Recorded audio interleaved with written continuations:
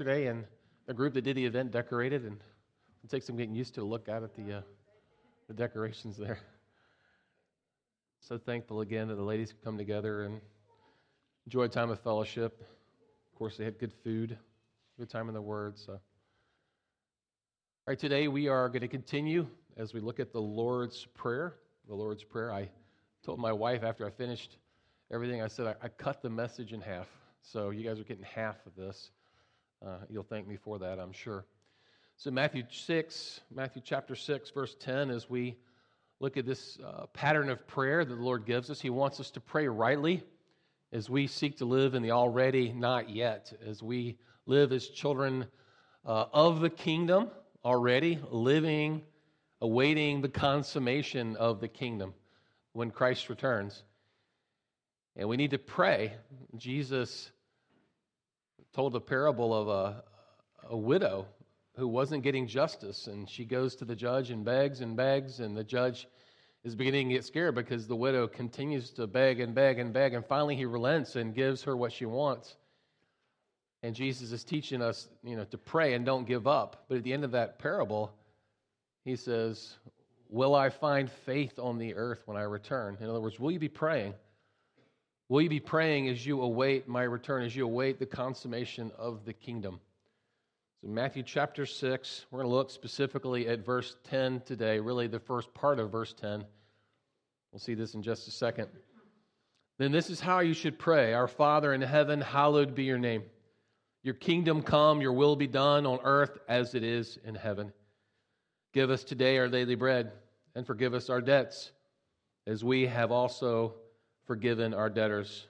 And lead us not into temptation, but deliver us from the evil one." So this morning we want to look at what does it mean when Jesus teaches us to pray, "Your kingdom come."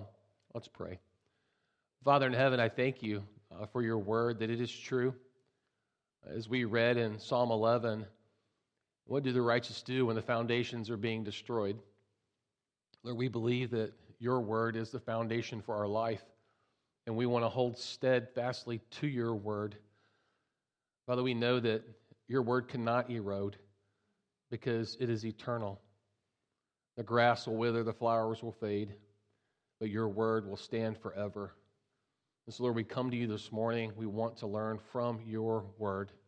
We want to be taught. We pray that your Spirit would teach us this morning, and you would apply it to our lives for your glory, that your name would be hallowed on this earth. We ask this in Jesus' name. Amen. So what does it mean to pray, "Your kingdom come"? Remember last week we looked at that expression, "Hallowed be your name," that we want the name of God to be preeminent, set apart in the world. We want God to be glorified in and through our lives, in the church, in the world around us. We want His greatness and His goodness to be manifest into the world. And the other requests that we're going to look at really flow from that. God's name will be hallowed as His kingdom comes. So we need to understand, what does it mean when we pray, "Your kingdom done"? And as we'll see next week, what does it mean when we pray, "Your will be done on earth as it is in heaven"? As I look out at you this morning, I know most of you fairly well. Some of you I don't really know at all, but I know certain things about you for sure. That is that you are created in the image of God. You have infinite value and worth because you are an image bearer, created in God's image. And part of being created in God's image is that you have an innate knowledge of right. God's placed it on your heart. What right is, what righteousness is. Certainly sin has distorted that, but within all of us, there's a sense of, well, this is right, this is wrong, okay, according to God's word. So we have this longing for things to be right. We don't want broken things. We want things to be the way they should be. I know that you desire righteousness. You desire for things to be right. It's just something that's a yearning within you. We all have this sense of things aren't really the way they should be. I need to make them better. I can't make them better. I wish somebody would make things better. I wish there were speed bumps on the streets of Hamtramck. It's just not right Did people fly up and down the streets, endangering the lives of innocent people? It's just not right. I want things to be right because the world is broken. The world is broken. It's before, as we've looked at this concept of the kingdom, we've talked about the brokenness of the world. Disease and death. God did not create the world with the disease and death. Depending upon which statistics you look at, COVID took the lives of 6.9 million people. But war. There's always war going on, right? Depending upon how politically expedient the war is or isn't will determine how much we see in our news feed concerning the war. And certainly we're seeing about what's going on over in Gaza and Israel. It's not right that things should be that way. When we were in Israel, one day we were able to visit the Holocaust Museum in Jerusalem. And as we were walking through this section that gave descriptions of the lives of people that were taken in the Holocaust, we're walking across the floor, and there's this transparent section of the floor. It's hard glass, plastic, and you walk across this section of the floor, and underneath your feet, there are just hundreds of shoes. And these shoes belong to children that were killed in the genocide, what we call the Holocaust. It's not right. Things should not be that way. The other genocide that nobody wants to talk about in our country is the genocide called abortion. Since Roe v. Wade was passed, it's been overturned, but in 1970, if you move forward, 63,459,781 lives taken in the womb. It's not right. It shouldn't be that way. As we live in an urban environment, as we go towards the service drive, we're confronted by people racked by drug abuse and alcoholism, living on the streets. It's not right. It shouldn't be that way.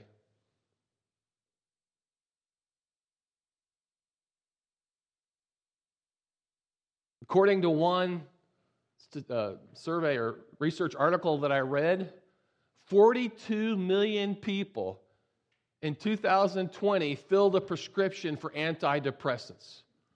I'm not saying the rightness or wrongness of doing that, okay?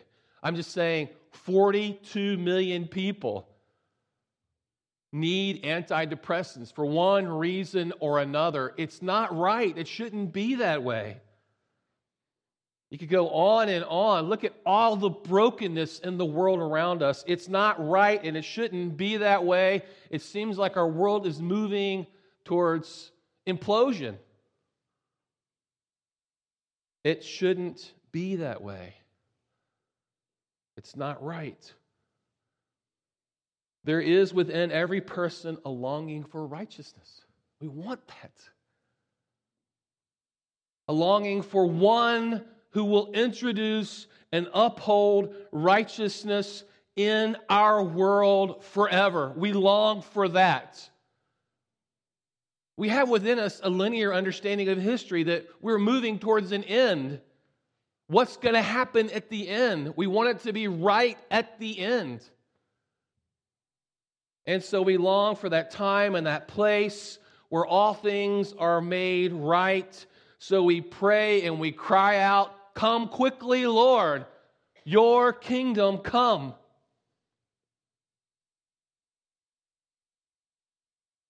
So again, what does it mean when we pray, "Your kingdom come"? When we look at the concept of kingdom, one Bible dictionary gives this definition. The concept of God's kingly or sovereign rule encompassing both the realm, the area over which rule is exerted, and the exercise of the authority to reign, right? So it's understood that there is, we would say on earth, a geographical understanding, that there are people within that geography, and there is the authority to rule over, to determine what is right or wrong in that realm. That's the kingdom. There's a king, there are subjects, and there is land, and there is law. As we look at the biblical meta-narrative, I like saying big words because it makes me look good. Like I had to go to seminary to learn the word meta-narrative. It's just the story that really kind of pulls the Bible together, right? It's a consistent theme throughout the Bible. And this concept of kingdom really runs from Genesis to Revelation. It's a part of the Bible story. Adam and Eve in the garden. We'll talk about this in a minute. Kingdom moving towards the celestial kingdom, a kingdom of righteousness. So as we look at the concept of kingdom, again, we need to begin in the garden. This is, it's a picture of some idyllic place where there's no sin. God created Adam and Eve. He placed them in the garden. There was no sin. God is the king. Adam is God's agent on earth. He is the one who was supposed to rule over creation. So when God creates Adam and Eve, when he created Adam, he said, I want you to rule over everything. I want you to rule over it and subdue it. We call it the dominion mandate. This is a dominion. This is a kingdom. You represent me here on this earth. You're my vice regent. You are here to rule over what I have created. And we see this when Adam created the animal, when he named the animals, right? You rule over them, you name them. The dominion mandate. Well, Adam and Eve rejected God's rule as king. So they were sent out of Eden. They were separated from God because they rejected God's kingly rule. And so from that moment on, the biblical narrative, or the meta-narrative, is God restoring that kingdom that existed in the garden when Adam and Eve were there and they had this immediate relationship with God. That's the story of the Bible.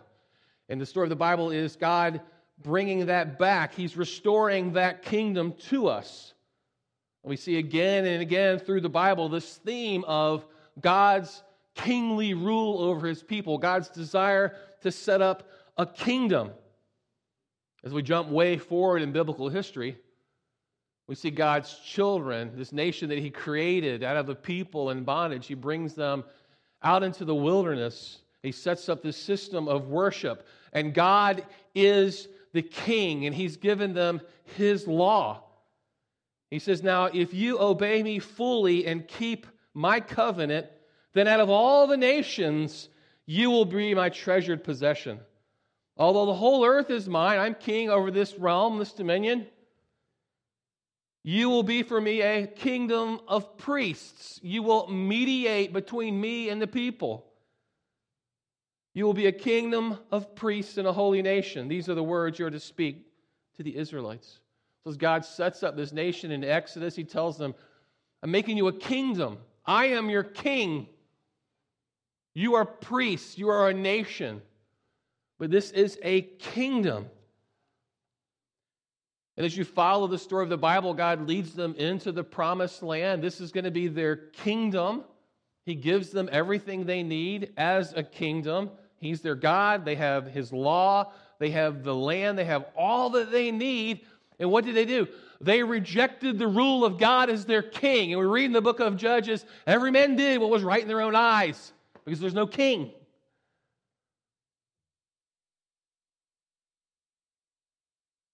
Well, through the book of Judges, the people manifest their desire for a king. And we get to Samuel, and they cry out for a king. And God says, okay, I'll give you a king for the kingdom. You reject me as king, I'll give you an earthly king. First king was Saul. Saul did not obey God. He didn't submit to God. And Samuel says, in the midst of Saul's failure, if you had just obeyed me, then you would have had a kingdom that would have endured forever. Because you didn't obey me, I'm taking that from you and giving it to another. And he gives it to David. And he makes a promise to David in 2 Samuel chapter 7. He says your house and your kingdom will endure forever before me. Your throne will be established forever. Right? David wanted to build a beautiful house for God.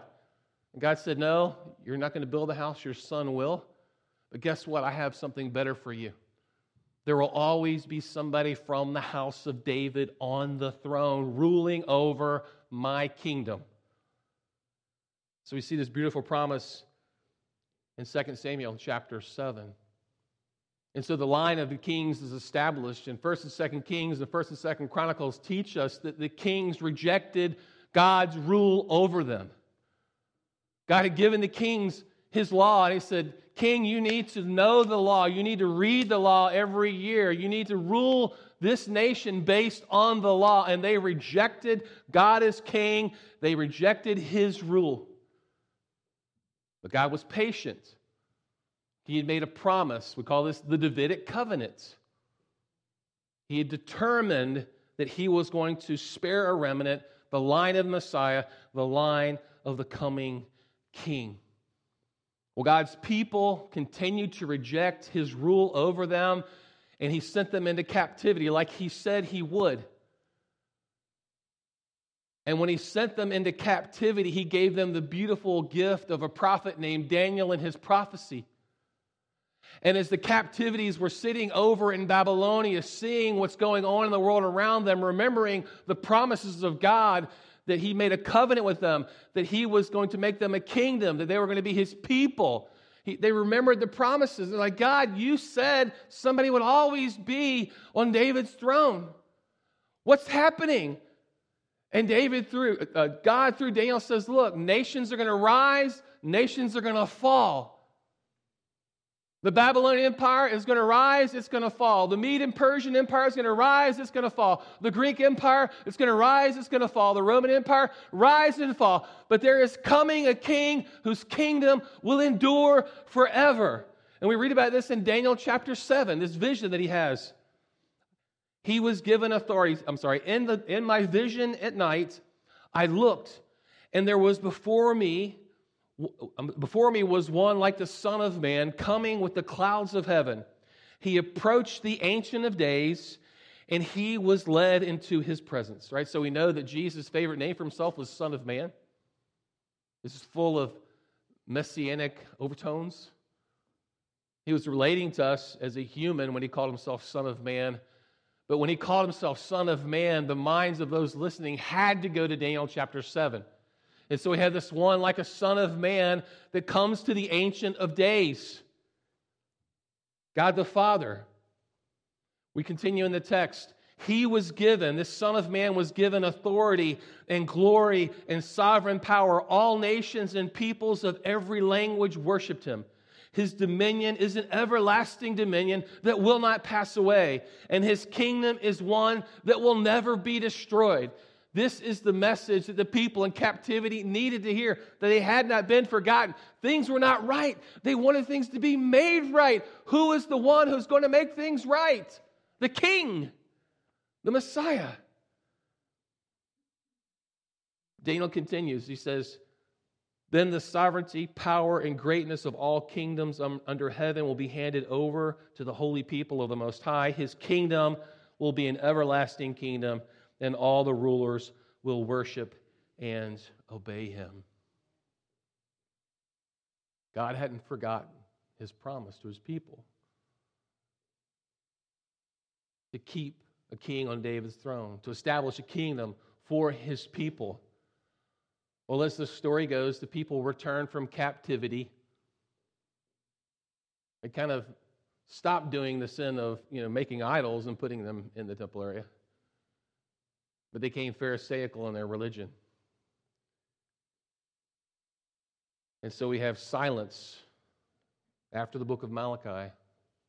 400 years of silence.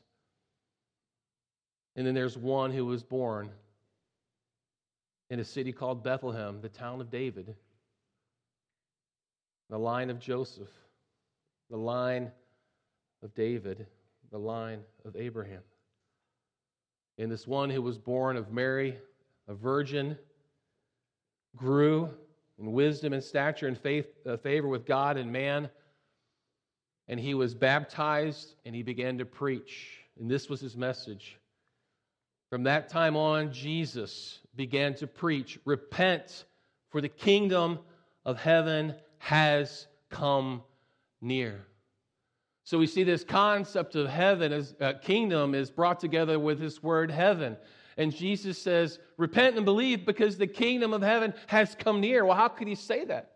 Well, because he's the king. And where the king is, there's a kingdom.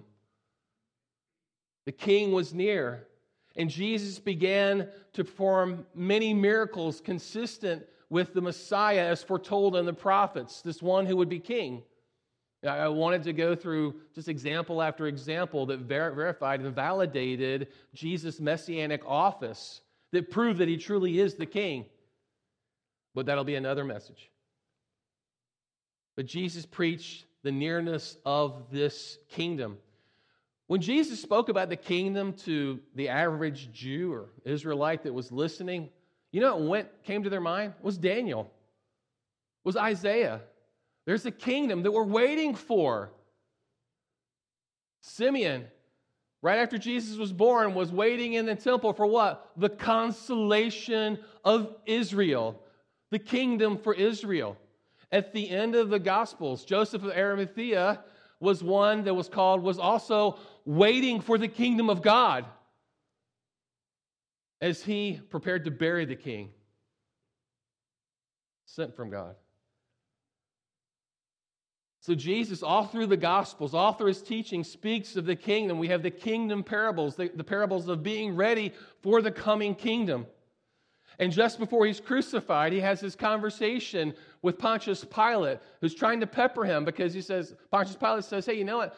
The people who brought you to me, they're saying that you're trying to usurp the authority of Rome, that you claim to be a king. Are you a king? Jesus says, my kingdom is not of this world. It's not of this world. At least not now anyway. If it were, my servants would fight to prevent my arrest by the Jewish leaders. But now, at this point, right now, my kingdom is from another place. The Son came from the kingdom of heaven to earth. Now wasn't the time for Jesus' kingdom to be on earth. So it wasn't his time to fight. That will be held for another time. The time for Jesus to fight is given to us in Revelation chapter 19. John writes this, I saw heaven standing open, and there before me was a white horse whose rider is called Faithful and True. With justice he judges and wages war. His eyes are like blazing fire, and on his head are many crowns. He has a name written on him that no one knows but he himself. He is dressed in a robe dipped in blood, and his name is the Word of God. The picture here is a king coming victoriously. Revelation continues. I saw thrones on which were seated those who had been given authority to judge. This is interesting, I found. He sees this picture of these thrones. What is he talking about here? Well, if you were to jump back into the Gospels, Jesus is interacting with his disciples. Jesus says, truly I tell you, at the renewal of all things, at the consummation of the kingdom, when the Son of Man sits on his glorious throne, you who have followed me will also sit on 12 thrones, judging the 12 tribes of Israel. This is exactly what is being spoken of here. I saw thrones on which were seated those who had been given authority to judge, and I saw the souls of those who had been beheaded because of their testimony about Jesus and because of the word of God. They had not worshipped the beast or its image, and they had received the mark on their foreheads or on their hands. They came to life and reigned with Christ for 1,000 years.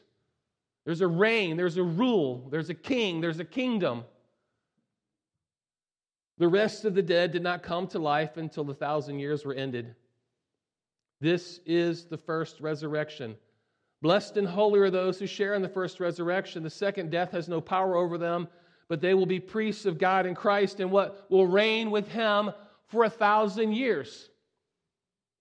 All right, so my understanding of the end times or eschatology is that there is a 1,000-year reign of Christ on the earth. That he will, We talked about this a few weeks ago. After he touches down on the Mount of Olives, it splits wide open. Water gushes forth from the Dead Sea to the Mediterranean Sea. He comes into the temple, and he sits on the throne. That's the throne of David. That's my understanding. I don't want you to focus on that right now. What I want you to focus on is the fact that the kingdom will be consummated. Whether you think there is no kingdom, whether you think there is no 1,000-year reign of Christ, whatever you think about that, it's scriptural that Christ is going to return, right? In our statement of faith, we believe in a final resurrection of both the saved and the lost, one to life eternal and the other to eternal condemnation. That's what we say about the end times.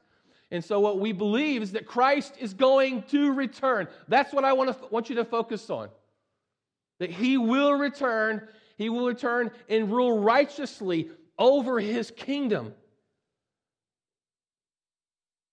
And we will reign with him in that kingdom that's coming.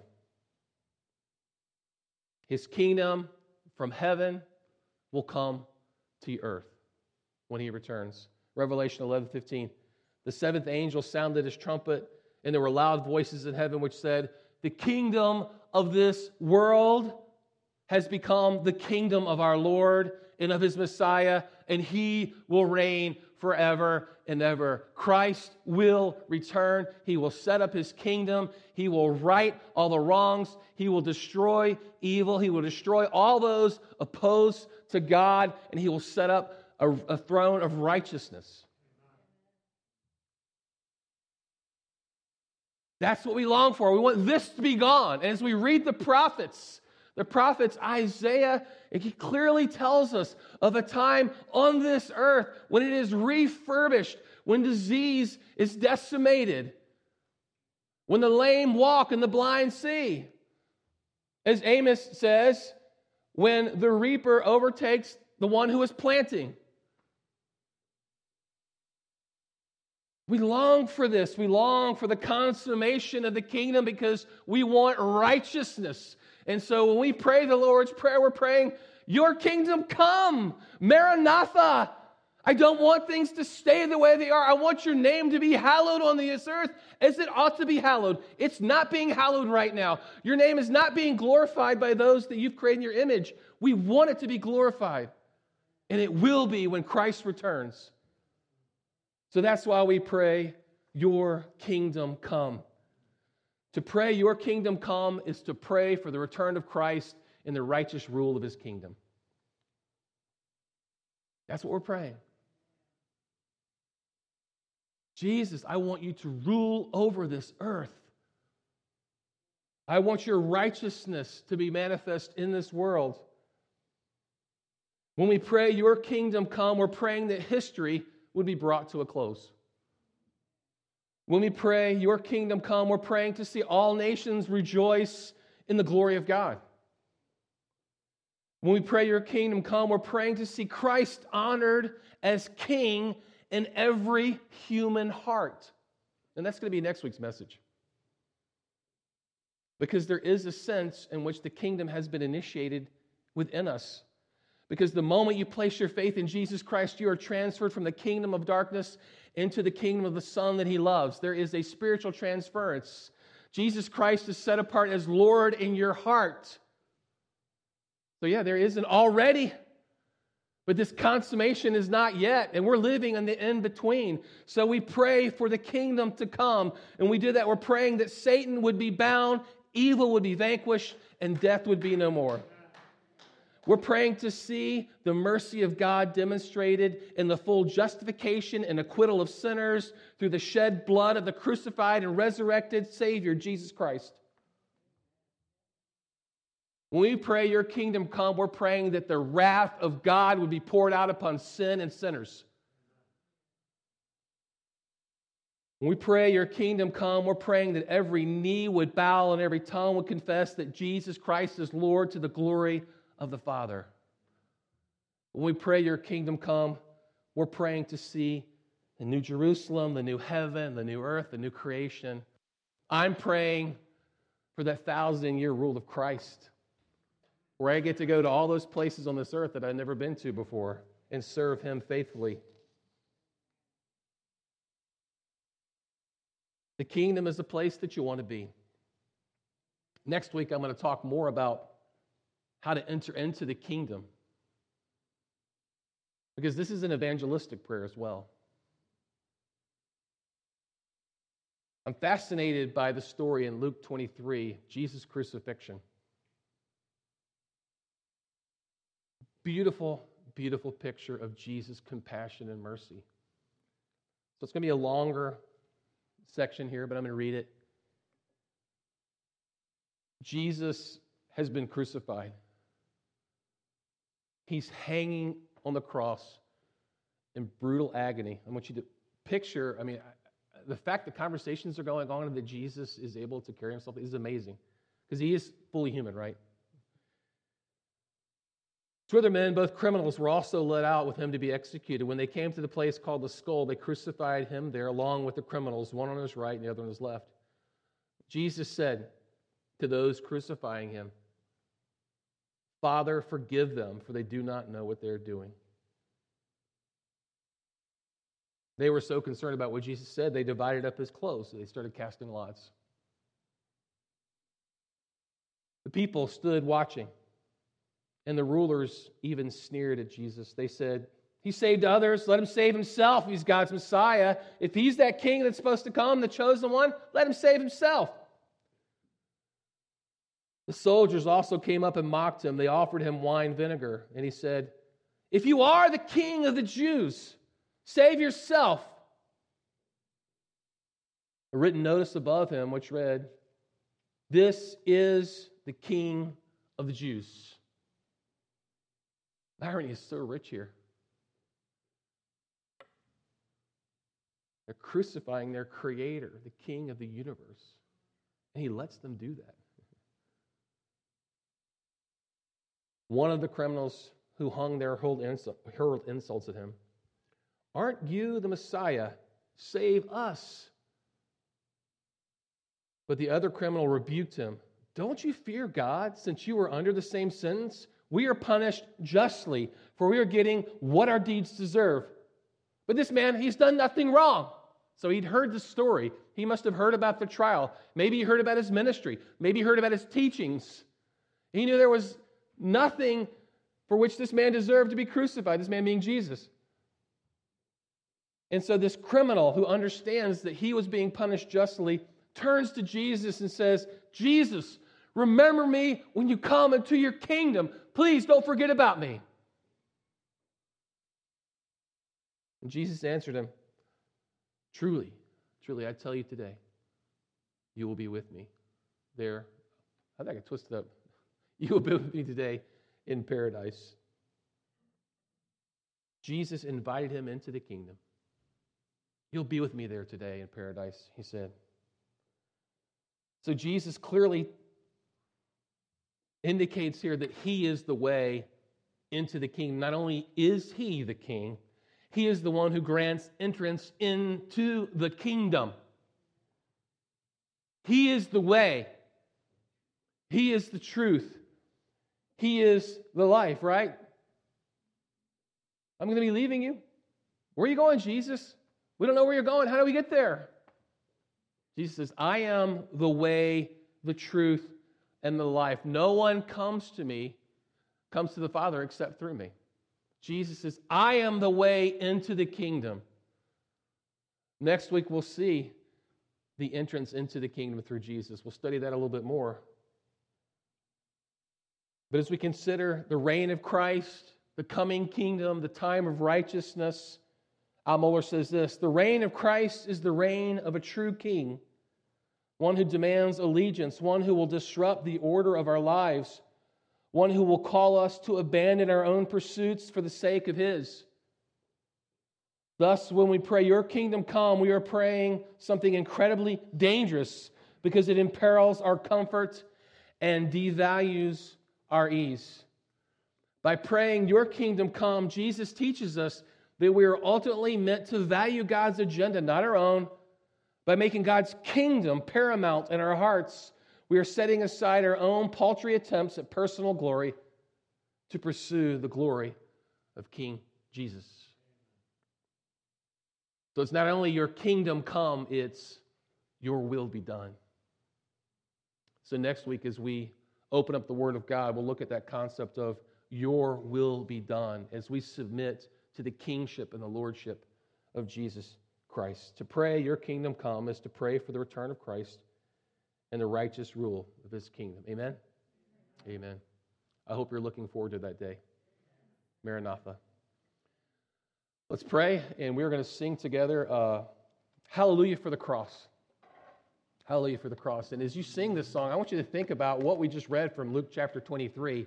Jesus being on the cross, opening up the way for salvation. Opening up the way for salvation. Because when Jesus was hanging on the cross, he wasn't just dying because people misunderstood his ministry.